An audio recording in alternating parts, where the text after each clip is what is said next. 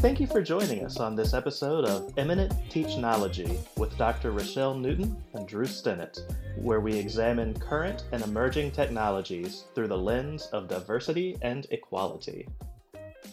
Hello, everybody, and welcome back to a new episode of Eminent Teachnology with Dr. Rochelle Newton and Drew Stennett. Today, we're going to have a fun episode, and we're just going to talk about some tech trivia, a little bit of news here and there, and just some various tech things that we think you all will find interesting. And Rochelle, like always, I find all of this very interesting, and I feel like I'm learning new stuff just sort of reading about the questions. So I'm excited to have this talk today. Absolutely. As I was starting to find these things for this, I almost always find myself amazed by what's here. So my first one is we have always talked about these little anomalies that happen in tech. So the word that became the buzzword in tech was when something goes wrong, the word bug. There's a bug in the program or there's a bug in it. So how did that happen, Drew? How did the word bug become the buzzword for something that goes wrong in tech? Yeah, so it has an actually very interesting history. I remember when I first heard that word, I was like, oh, that's a very good description because I think of a bug as like a little gremlin or something in a computer going crazy. But what people usually mean is that, the code itself is crazy, not that there's actually a bug in there. However, it first came around because there was an actual bug in a computer that Grace Hopper was working on. She's an early computing pioneer, and there was a bug, like an actual moth in one of the computers that was throwing things off. And it's just sort of like a very cool start to that. And Yes. also, like, you also sort of think about, like, I don't know, like, if a moth right now, a moth can't even really get into our computers right now. That's very hard to do. But back in the 60s and 70s, these computers were giant. And like a moth could truly like wreak havoc inside of a big computer, knocking over those, what do they call it? Uh, all the little computer pieces on the circuit board. They weren't as microscopic as they are now. They were pretty big, and a moth could easily wreck those. What I didn't know is that Thomas Edison actually used the term bug talking about some of his technologies in I guess that was the 1800s, forever ago. And that sort of fits as well. And, that was the time before computers, but, bugs fit everywhere. Yeah. I mean, it's amazing where we get these terms from, and not very many of us go back and look for the history of these words and where they came from. But it's very appropriate to use the word bug to describe something goes wrong in technology. There's a Yeah. bug in it. Yeah. Yeah, exactly. It's like a physical bug. Well, originally, yes, it was a physical bug. Nowadays, Not not so so much. much. Not so much. And that leads me to think about, all these different terms that we come to use. And one of the interesting ones, so now we're hearing of Bitcoin everywhere, so it's everywhere. And we don't often stop to think about where these terms come from and who founded these terms. So who founded Bitcoin? Is that like Santa Claus? Is it like one of those new terms? Is that a person? Is it a group? Where did Bitcoin come from, Drew? Yeah. So, like it could very well be Santa Claus. We have as much proof that it's Santa Claus as it is anyone else. So that's a good analogy. Uh, I find this one incredibly interesting because the Bitcoin was invented by a person with, I believe it's not a known pseudonym, but I believe everyone believes it's a pseudonym, Satoshi Nakamoto, which was just a name someone used in a news group or a mailing list while they were like sort of hashing out what Bitcoin should be. I think the general thought is Satoshi Nakamoto is not a real person, that he probably is, you know, that's not their real name. There have been several, I would say, unsuccessful unmaskings where people try to figure out who Satoshi Nakamoto actually is, but no one's really been able to figure it out. And sort of one of the reasons why people want to know is because Satoshi Nakamoto, whoever that really is now super rich. with all of those initial Bitcoins, uh, he was able to get a ton of Bitcoins. And the theory is that he has multiple Bitcoin wallets, very likely, just holding all to all of this cryptocurrency, which 15 years ago, it was worthless, or not worthless, but not worth really any money. But because Bitcoin took off, like, so, I mean, it really came on with a rage. What was that? Maybe 5 or 6 years ago, maybe even 10 years ago now. And the price went up and up and up and up and up. People were getting rich, people were dumping money in, and then it crashed down. And I think it's still headed mostly upwards. I haven't really looked lately, but it's not quite as high up there as it used to be. I have a theory about who it is. I hope this is true, but I have no proof to back it up. Rochelle, do you have any thoughts on who you think it might be? I think it's Santa Claus. You are just as likely right as I am with mine, but I want to say it was. My guess is it's Linus Torvalds, and the reason is Linus Torvald, famous creator of Linux, free operating system, super smart computer scientist from one of those Norwegian places. I don't exactly know where he's from.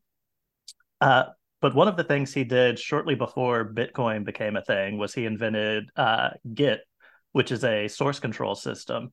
And one of the primary like components of Git is doing this SHA hashing, which is taking something that you know and converting it to something that you don't know or that you know and can't reproduce.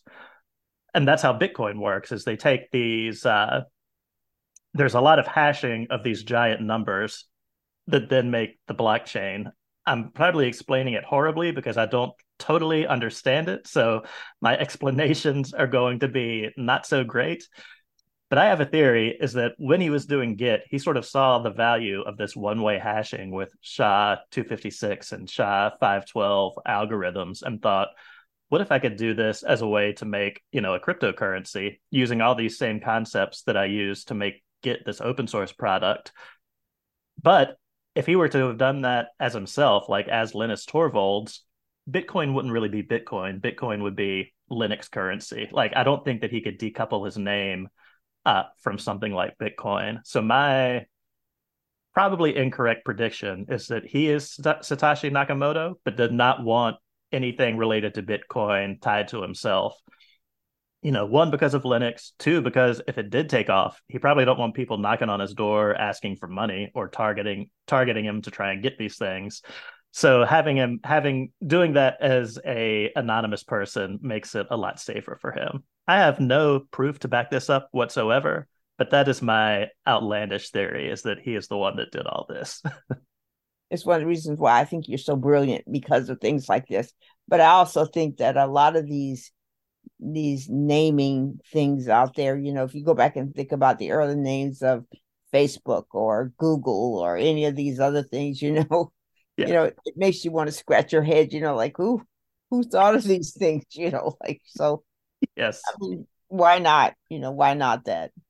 But Yes. but as we move on, so another one of these head scratchers are, Apple, so today when you think of Apple, it's so perfect that their logo coincides with their products, right? So it's beautiful, right? It's absolutely beautiful. But it wasn't always that way, Drew.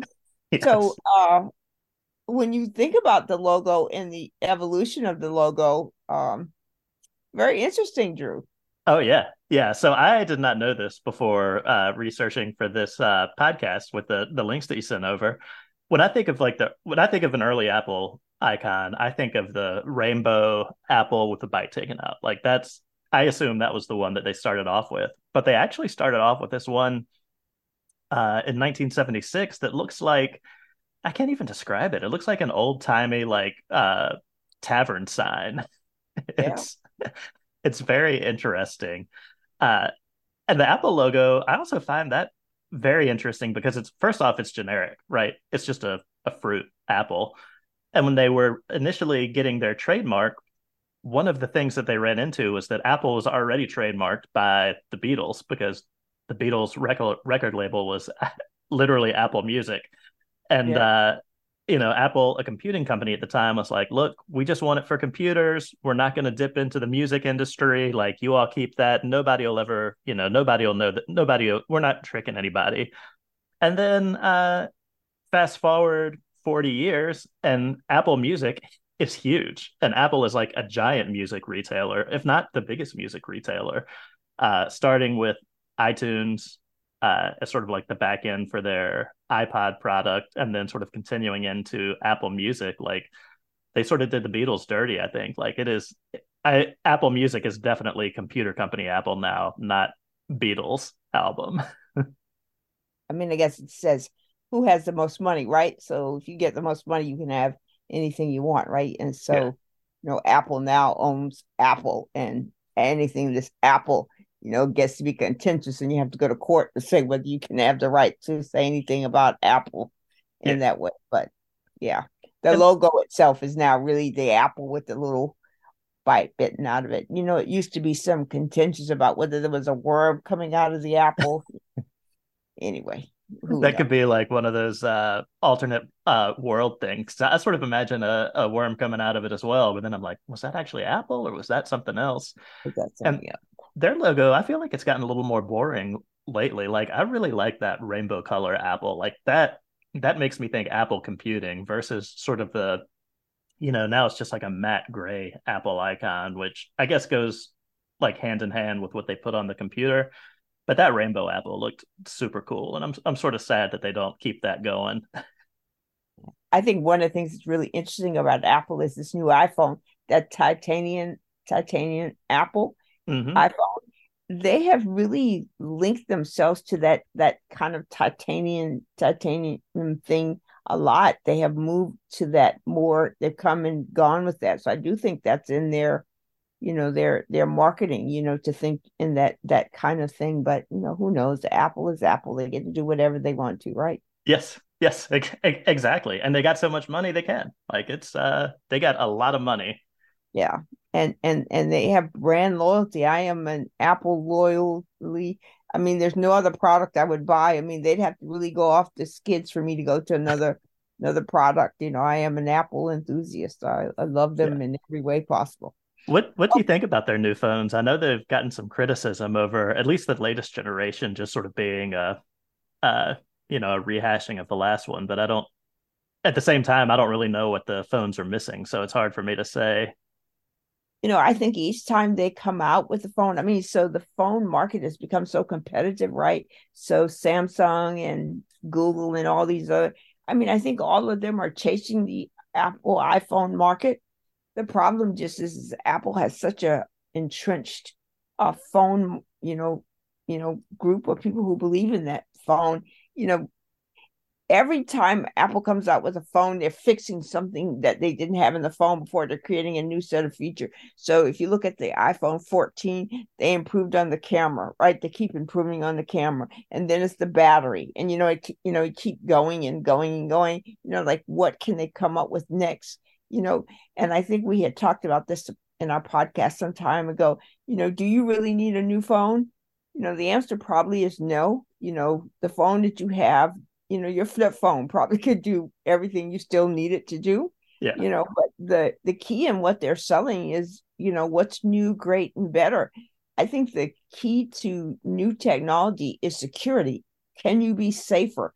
I think one of the things that, these phone manufacturers need to think about is, can you prevent viruses and ransomware and all these things? Can you prevent this on your device? That's what they need to be selling and making in a phone. Not can you take can you take great pictures with your phone, or whatever, but can you make me safer online? That's what it should be trying to do in these new phones. That's Yeah. in my opinion. Okay, Absolutely. we need to move on. Okay, Drew, this is new. So I want to know how many people actually knew or heard of EMV, right? I had heard, so I sit on a board for my local credit union. So, like I had heard this term vaguely in some of the literature they put out. But when I was in Seattle recently, they talk a lot about banking in Seattle, specifically in the credit union market. So I had not heard this term. Had you, EMV? Had you heard this term, Drew? No, I had not, and I'm still not exactly sure what it refers to. It seems very confusing. So EMV is Europay, MasterCard, and Visa. So these three companies have got in bed and really have taken over the security market of credit cards.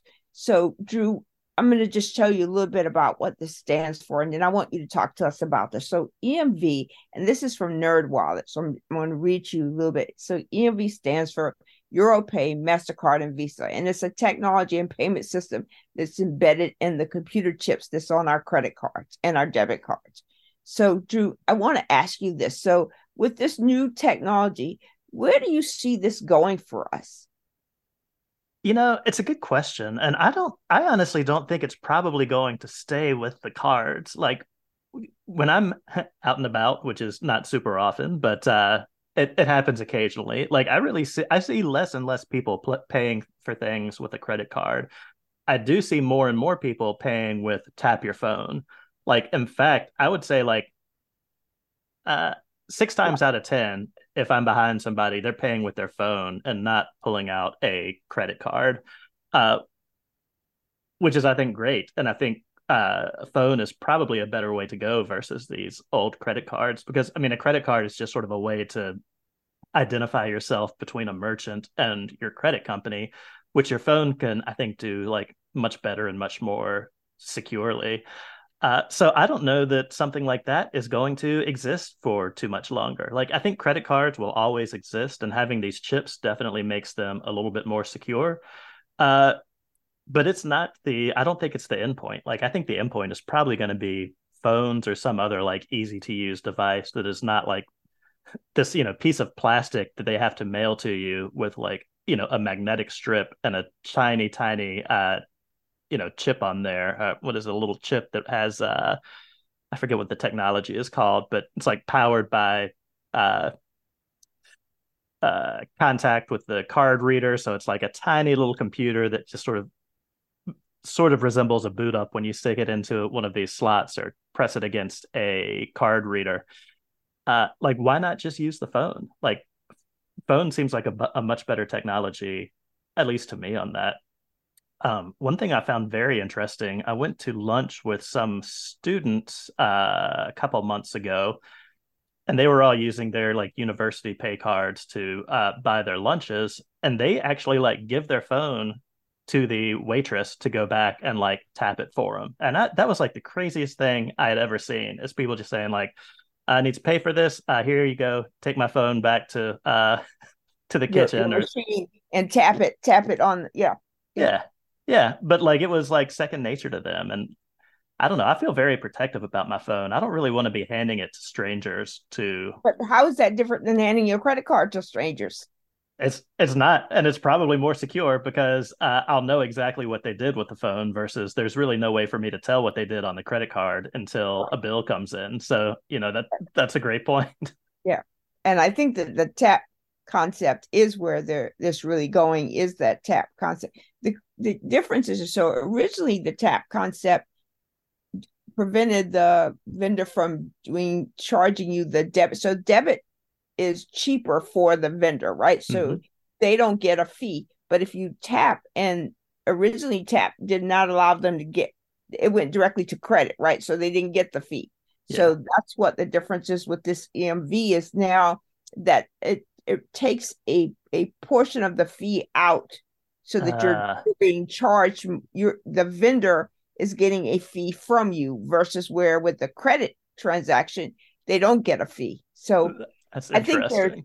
there's always a gotcha for the consumer in this. In everything that there is, there's a gotcha for the consumer. So I do think your point is right, that this is probably not going to have a long life, but you can bet that anytime there's money involved, the consumer is always at risk. Oh yeah. Yeah. Okay, Drew. So I have a question for you. So a long time ago, there was I've Been Pawned. There is Trustpilot. I can't tell you how many of these things out here to tell you about viruses when you've been caught from a virus. But Mhm. on average, Drew, how many viruses are there? And how do you determine if you've been caught by a virus now? Oh yeah. So it's hard. So there are, I mean, there's literally probably billions of viruses now. I think the number I read for like how many come up a day are roughly 500,000, 450,000. A Yeah, day. 400, which seems uh insane. Like that is a lot of new viruses every day. A Like, day. and luckily, if you're following best practices and if you're keeping your systems up to date, that's gonna keep you clear of most of that stuff. Like, if you're not keeping your stuff up to date, that's when things really like go bad and will go bad without you even having to do anything. Like there's a security researcher, Steve Gibson, and I think he calls it like internet virus radiation, where these viruses spread and they never get extinguished. So there's just this low level like radiation of worm and virus activity going on the internet just at all times. And if you were to bring up just say an empty server on your home IP address, within seconds to minutes, you're going to have people automatically trying to attack it and get in. Like it doesn't, I mean, you could power it up, sit there, and then if you've got the right logs up, you can see people trying to run viruses on your system. And it's crazy because it seems completely random, but there's so many computers and so much computing power. Doing a constant scan of the internet doesn't really take that long nowadays. Like for better or worse, you can reach anywhere in the world on a medium-sized system and just start trying to get in with all of these different viruses with little to no startup costs. And it would be nice if they went away, but they just never do because they constantly find, they may scan 200,000 computers and only find five active, but that's five more that are now going to send out another 200,000 scan another 200,000, and that's going to find five more. And it just goes on and on and on. And it's really hard to kill that internet radiation without like full support from the ISPs, which are, I think, the only people that could block that. That's crazy. And So I think that that's just really frightening just to think that we are that susceptible to viruses and that people are out there cooking up viruses new every day, Drew. yeah, yeah. And like when people tell me like, oh, well, I don't keep my system up to date, but I don't download suspicious stuff. It's like, well, you probably are downloading. Everybody accidentally downloads something suspicious, and you don't even have to do that. Like you get on a Wi-Fi access point, maybe that's a little more public than you're used to, and all of a sudden everything can get at you, and uh, you will be pwned, or your computer will be pwned. And a lot of times, what they do too is, maybe they're not going to wipe your disk or send you ransomware. They may want to do it in a non-obtrusive way, so they can just use your computer to do other things, right? If somebody wants to do something illegal, instead of coming from their computer, they can connect to your computer and have your computer do the illegal thing. And then that's going to be much harder for law enforcement to track down. Absolutely. So the moral of this story is to keep your systems updated as often as you can, uh, and stay away from downloading things you don't not need unnecessarily. Yes. Yes. And I think we are about at time today. So we will revisit this in our next meeting, or not our next meeting, our next podcast, and continue these sort of fun new talks. I'm looking forward to it. And thank you to all of our listeners for joining in on this fun one today.